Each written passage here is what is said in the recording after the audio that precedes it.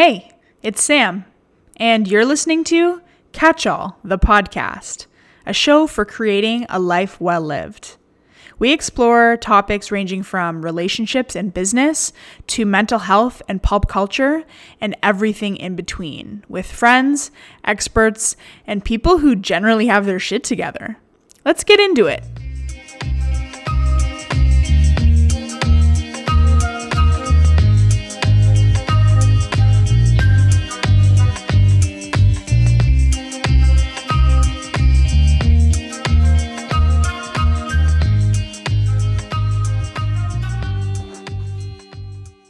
Hey, hi, hello, and welcome back. This is episode number 7, and I am very thrilled about this one. I am discussing 5 lessons I wish I knew before I started my business. And I'm sure I could have went on and on about a whole slew of different lessons that I've learned in the few short months that I've been doing this. And when I say few short months, I am almost coming up on a year since the inception. So I guess, who knows? Does that make me an expert now? Maybe. Regardless, I've got 5 things that maybe you'll find helpful if you're on the path to entrepreneurship, if you're looking to start a side hustle, if you're looking to start selling the crafts that you make because they're beautiful and everybody should have them. I think you're really going to enjoy this one. So thank you again for tuning in, and let's get into it. One of the first things that I would definitely point out is that activity doesn't equal growth.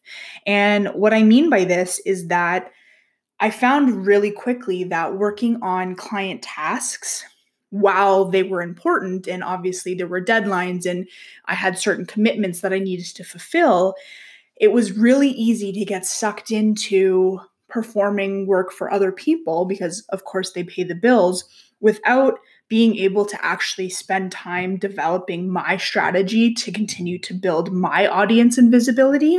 So oftentimes what would happen is I would spend a week on various client projects. I would be pumping out content. I would be hitting deadlines. And the end of the week would arrive and I had nothing left to actually implement my own strategies in terms of, Instagram development, in terms of, freebie content creation, in terms of actually growing my email list. There were so many things that I could have been doing to continue to move my business forward in terms of having impact that I wasn't necessarily doing because I was so busy doing work for other people. And it's interesting because in the reality, when I think about it, one of the big reasons that I actually started my business was because I actually wanted to do things for myself in terms of the content I was creating. I didn't want to necessarily have to report to somebody in a traditional corporate sense. And so with that, it was extremely interesting that this was a huge problem that I had because it was just so unlike me. So that would definitely be something that I would consider if you're starting a business, is remembering that you need to create time and schedule that into your calendar so that you can actually move your needle forward too in terms of, building your business, scaling your business, offering new products, creating an engaged audience, whatever that looks like for the business that you're doing, in addition to actually performing the work that gets you paid right then and there. Because I find that when you don't actually focus on your own strategies, you're playing a really short game. And unfortunately, as many people are seeing right now with the current state of the world, playing a short game is not good for business. It needs to be about, where am I going? Where am I taking this?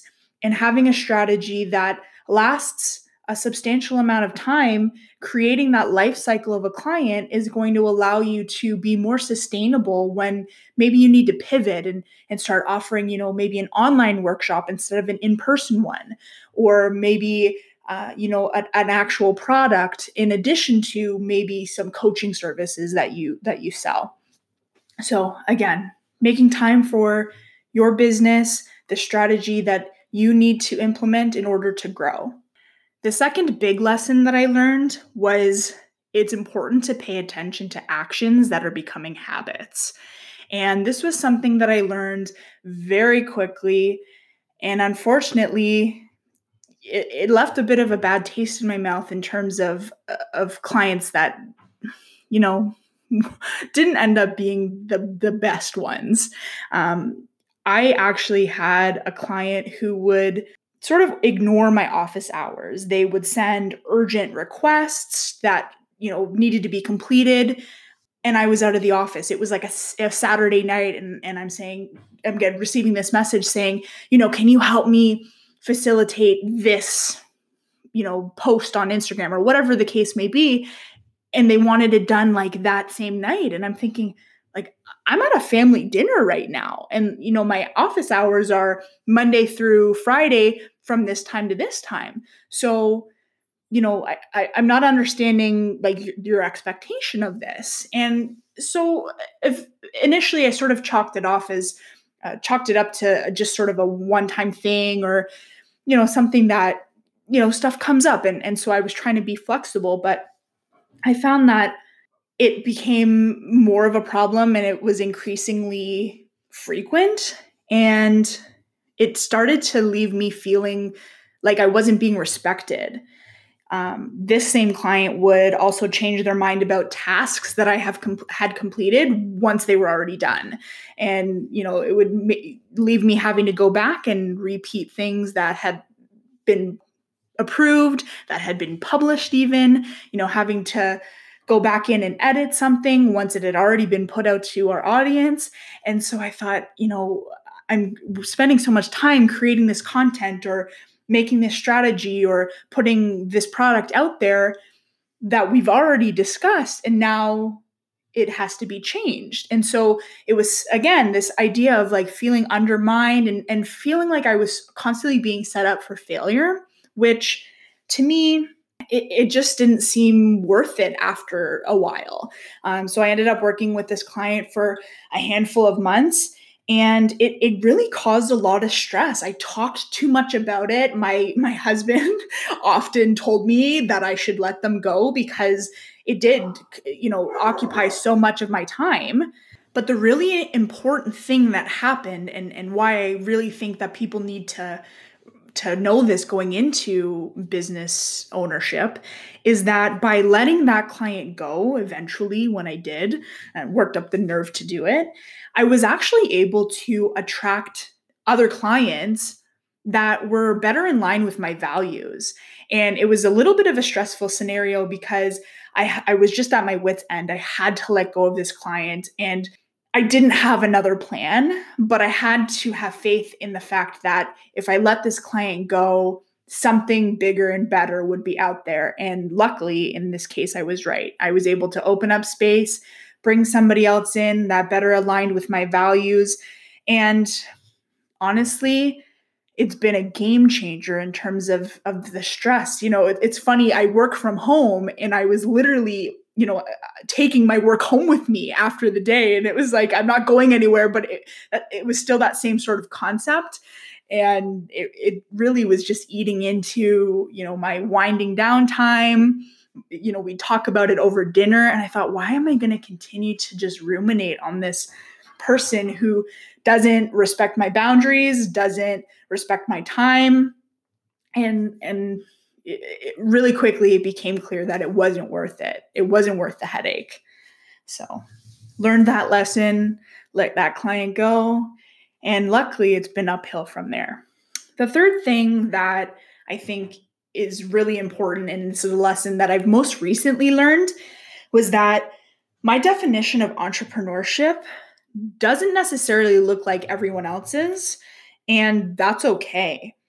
I really struggled with this idea of quote unquote hustle culture, this idea that you always had to be chasing the next big thing. You always had to be launching a brand new product or launching a brand new program, or, keeping up with the Joneses when you're an entrepreneur, because that's what it is. And while I can agree that that is an element of it, I don't think that's everything. And so for me, I had to understand that what worked for me in my business was making enough money to support our current lifestyle while also being able to invest in my business in terms of, further education, in terms of tools that help me automate my business process. So, I'm saving time and can actually work on, content or work on client tasks. And so in doing that, I also had to recognize that it was important that I had time to get into the gym and cook, new recipes on a regular basis and to work on more fun projects. And so it wasn't always about the hustle in terms of how can I make, six figures or how can I make my first million. For me, it's just not like that. And so I struggled with this idea of, do I really belong in this sort of, online business world when it's not a hustling sort of mentality for me. And I've realized that at the end of the day, it's really whatever works for me and my life.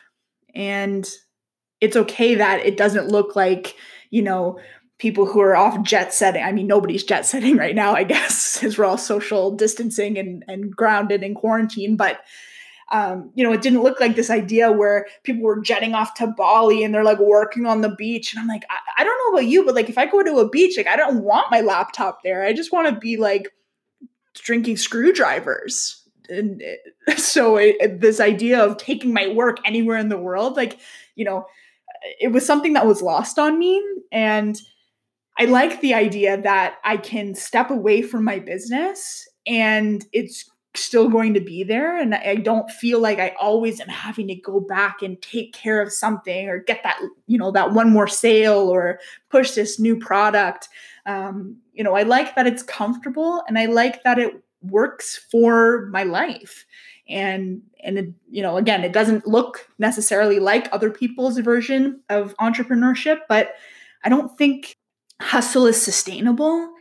And I think a lot of people probably learn that really quickly. And so I'm lucky that I learned it sooner rather than later and been baking muffins and cupcakes and trying new recipes and podcasting. And there's so much room for activities when you're not chasing the next big thing. So yeah, it was an important lesson. And I have to say, I'm glad that I learned it. The fourth thing, and I guess it sort of goes along with the previous point, is that not every hobby you have needs to be monetized. I got into this business because I had a blog. I had sort of developed a micro following on Instagram. I loved creating content and it was something that I was good at. And when I paired that with my project management experience, it was clear that I could really benefit small businesses and creative entrepreneurs who struggled to marry up the creativity with the actual like logic side of running a business. And so for me, it was a natural sort of transition into, launching this business, doing the things that I loved to do. But with that being said, when I started getting into client work and those hours started to become more and more as I took my my side hustle full time and ended up leaving my corporate job, I found that I started to struggle to actually create my own content because I was giving so much of my creative brain space to my clients. So I had to have this sort of mindset shift to realize that while my content on my blog, on my Instagram, or whatever social platform serves a purpose within my business, it was also important for me to have fun doing it still. And so when I was, pumping out all of this content for every client that I have, writing their email list, writing their Instagram captions, writing their blog posts, whatever the case may be, I often found like I just felt strapped for my own content and my own writing because I was constantly in somebody else's brand voice and constantly educating their client and their ideal audience. And so for me, it was important to remember to create that space to focus on what I want to say, the message that I'm looking to present, and remembering to have fun with that. And I think that's a big reason why so many people do resonate with my business and with my brand on social media is, I talk about the fact that I have an obsession with craft dinner. It is what it is. That has been something that has been part of my life for as long as I can remember. And people resonate with that. And if I feel like I'm getting too businessy with my content, I don't feel as passionate about it. And then I don't create stuff that I actually like for my own brand and business. So by creating space to do things just for fun, like podcasting or cooking recipes or writing, I just started a memoir writing workshop, which obviously I'm not monetizing at the current moment, but who knows? Maybe it'll turn into a book. I guess we'll wait and see. But in doing all of these things, I can continue to share aspects of my life that make me approachable as a human behind a business while still having fun and not necessarily worrying about how I'm going to monetize these things, because ultimately the connection that I'm building with my audience through the personal aspects of my brand end up leaving, a bit of a waiting list, if I can be completely honest, of people wanting to work with me because they just like me as a person. And so that's been something that I had to really step back, take some time, and figure out how I could make this work for me without necessarily fitting the mold of what a business has to be on social media or what a business has to be in an email marketing campaign. Because I think I don't fit that cookie cutter mold, you know what I mean? And I think that's something that I've never really done. So it sort of makes sense because I wasn't, somebody who had a one track mind as it was for as long as I can remember. I dabbled in playing different instruments. I played competitive softball. I played hockey. I, always was a reader and a writer and, doing all of the different things. And so being able to continue to do that while I incorporate it as part of my business, although now things look a little different because I don't spend obviously as much time on a baseball field. But being able to incorporate those into my business sort of helps me remember, why I did it and why I do it. It just makes my content better. The fifth and final major lesson that I wish I knew before I started my business was do not reduce your prices. I will be the first one to say that I knew this going in. I had heard people tell the same cautionary tale, and I started my business knowing that I needed to start somewhere. So, off the hop, I accepted negotiations on my pricing. I found very quickly that the people who negotiated were people that ended up not being the kinds of clients that I actually wanted to have. Ultimately, it led me to feel sort of resentful towards them. It made me feel like I was busting my ass for a discounted rate just because I didn't have a backbone to say no, which made me feel sort of guilty. And ultimately, I just felt disrespected. And it didn't leave me feeling confident that the clients that had negotiated these lower rates were actually confident in my abilities and in my skills. It's interesting because if you compare it to like a retail setting, like, yes, there will always be, seasonal sales or certain, like a buy one, get one 50% off on, jeans at American Eagle or whatever it may be. Like there's those moments where there is the opportunity for a sales promotion. But for the most part, you're not going to have somebody walk into a store and go up to the checkout and say, listen, I know that these jeans are, $70, but like, if it's cool with you, I'm actually just going to pay 45 because that's what I think they're worth. Like, picture that. And I have to, this is getting a little pointed, but I have to say, if you're a business owner and you're looking to outsource and you're thinking that it's appropriate to ask somebody to do this, you need to get in line. it's not okay. So let me be clear on that. Again, picture yourself walking up to a counter in a retail store with a pair of jeans in your hand. I know they're $70, but I feel like they're actually worth $45. What do you think that says to a person? And it didn't hit me like that until, again, it became this idea that I had people who wanted to work with me, people that were willing to pay the rates that I stipulated.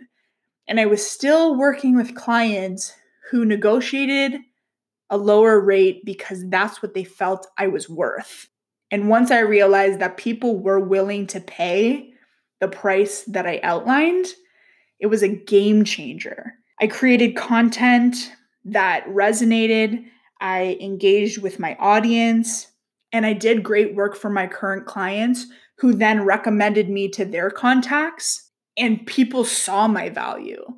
So I didn't have to lower my price, and I didn't have to offer a discount, and I didn't have to take less than I was worth. And interestingly enough, I think that's an important lesson to remember, even if you don't own a business. Accept what you're worth. And don't change that for anybody. So I think we'll leave it off with that. Thank you so much for tuning in to the podcast. I hope you'll stick around, and I hope you'll be back next week for a brand new episode. Be sure to subscribe wherever you listen to your podcasts. And if you feel so inclined, please do leave a review or a rating. It means so much to me. I see them all, and it really helps in ranking in the podcast charts. So don't forget to share with your friends. And until next time, I'll see you later. Bye-bye.